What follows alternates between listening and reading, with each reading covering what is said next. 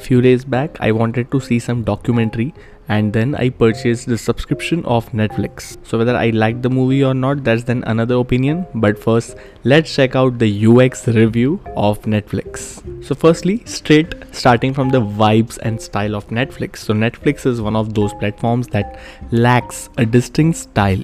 Rather, they have two dominant colors, black and red, with the streaming content taking up the rest of the space. To see how truly minimalistic and simple Netflix is. So like by dissolving its own style in the content, Netflix creates a non-intrusive, seamless vibe that works perfectly for the end goal, to keep the user consuming.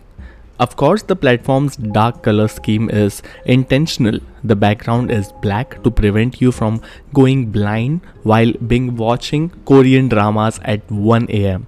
However, with the dark background comes the arch enemy of many UX writers. That is the white font. If we speak about the first impression, so my initial impression, it's like a little overwhelming.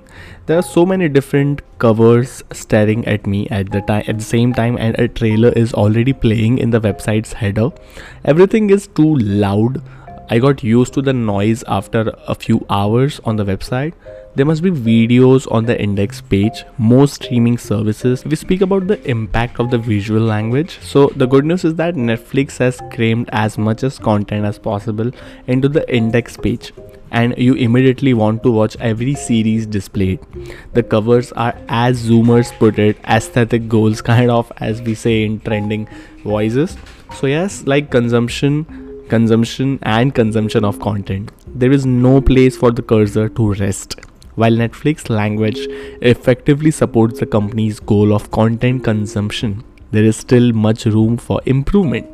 Visual overload is created by the densely packed videos, autoplaying trailers, and lack of space between covers.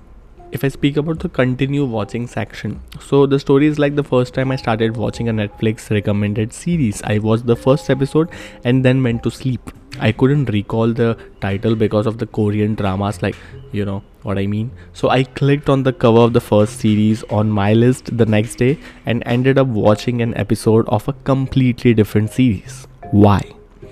It turns out that the most recent Netflix series you have watched is labeled continue watching in the third row of your videos, and this is extremely uncomfortable being so far, and it begs the question, why isn't there a watch history? If you speak about one of the worst parts is it's very loud and the sounds are like really damn loud.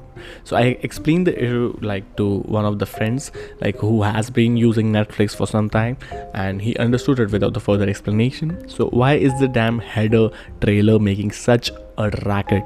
So in continuation of this issue, there are many things that we discussed. So it's like, as previously I just said, that a dark theme comes at a cost, white font. So it's difficult to not only read the title of the featured series but also to find the mute button. Because of the positive polarity effect on the eyes, white fonts are hazardous to accessibility. So if I explain this in detail, so in various studies, black text on a white background is referred to as positive polarity, while white text on black is referred to as negative polarity. Positive polarity is generally easier to read and causes less visual fatigue, according to actual experts. So like higher contrast levels such as black text on a white background promote faster reading and comprehension. So yeah, directly or indirectly, this comes like minus 10 points for Netflix accessibility. If we speak about the kids button, so this button takes up valuable UI space and is not scalable. So what is the purpose of it? How frequently do I need to quickly switch to kids mode, especially when it's accessible via the manage account menu located beneath the user's avatar? So it may appear to be nitpicking, but unnecessary UI elements should not be placed between the search and notifications buttons. It's simply a waste of space. So if we again speak the accessibility problem in detail, so I despise the fact that most common piece of advice for improving readability is to write fewer words, but in case of the screenshot, don't you agree that? So like there are screenshots like subtitles for the deaf and hard of hearing are available. So yes, like I don't believe Netflix UX writers are inexperienced. The goal of this tooltip was to make it appear more approachable, and that is why it has been extended.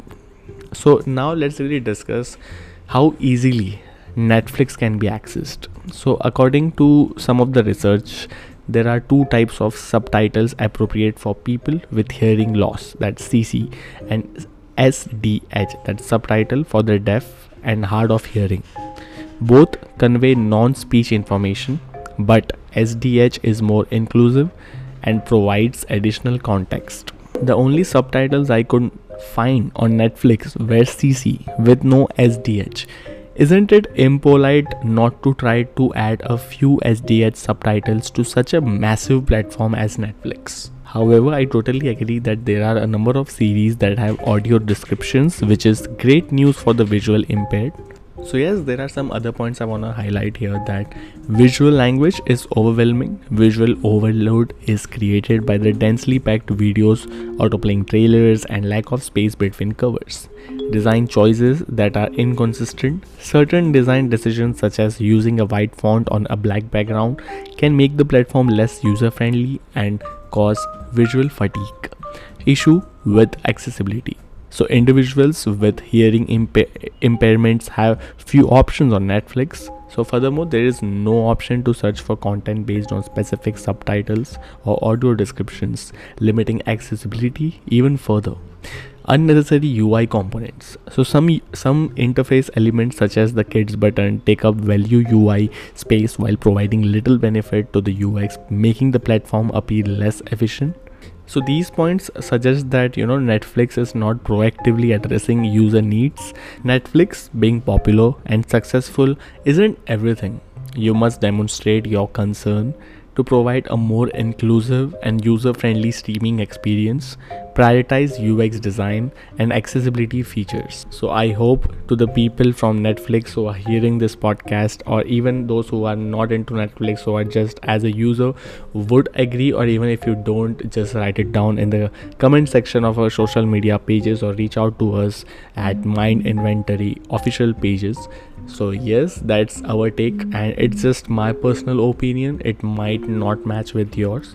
So yes, that's it for today. We will see you in the next episode. Till then, keep on listening Mindful Talks podcast. Thank you.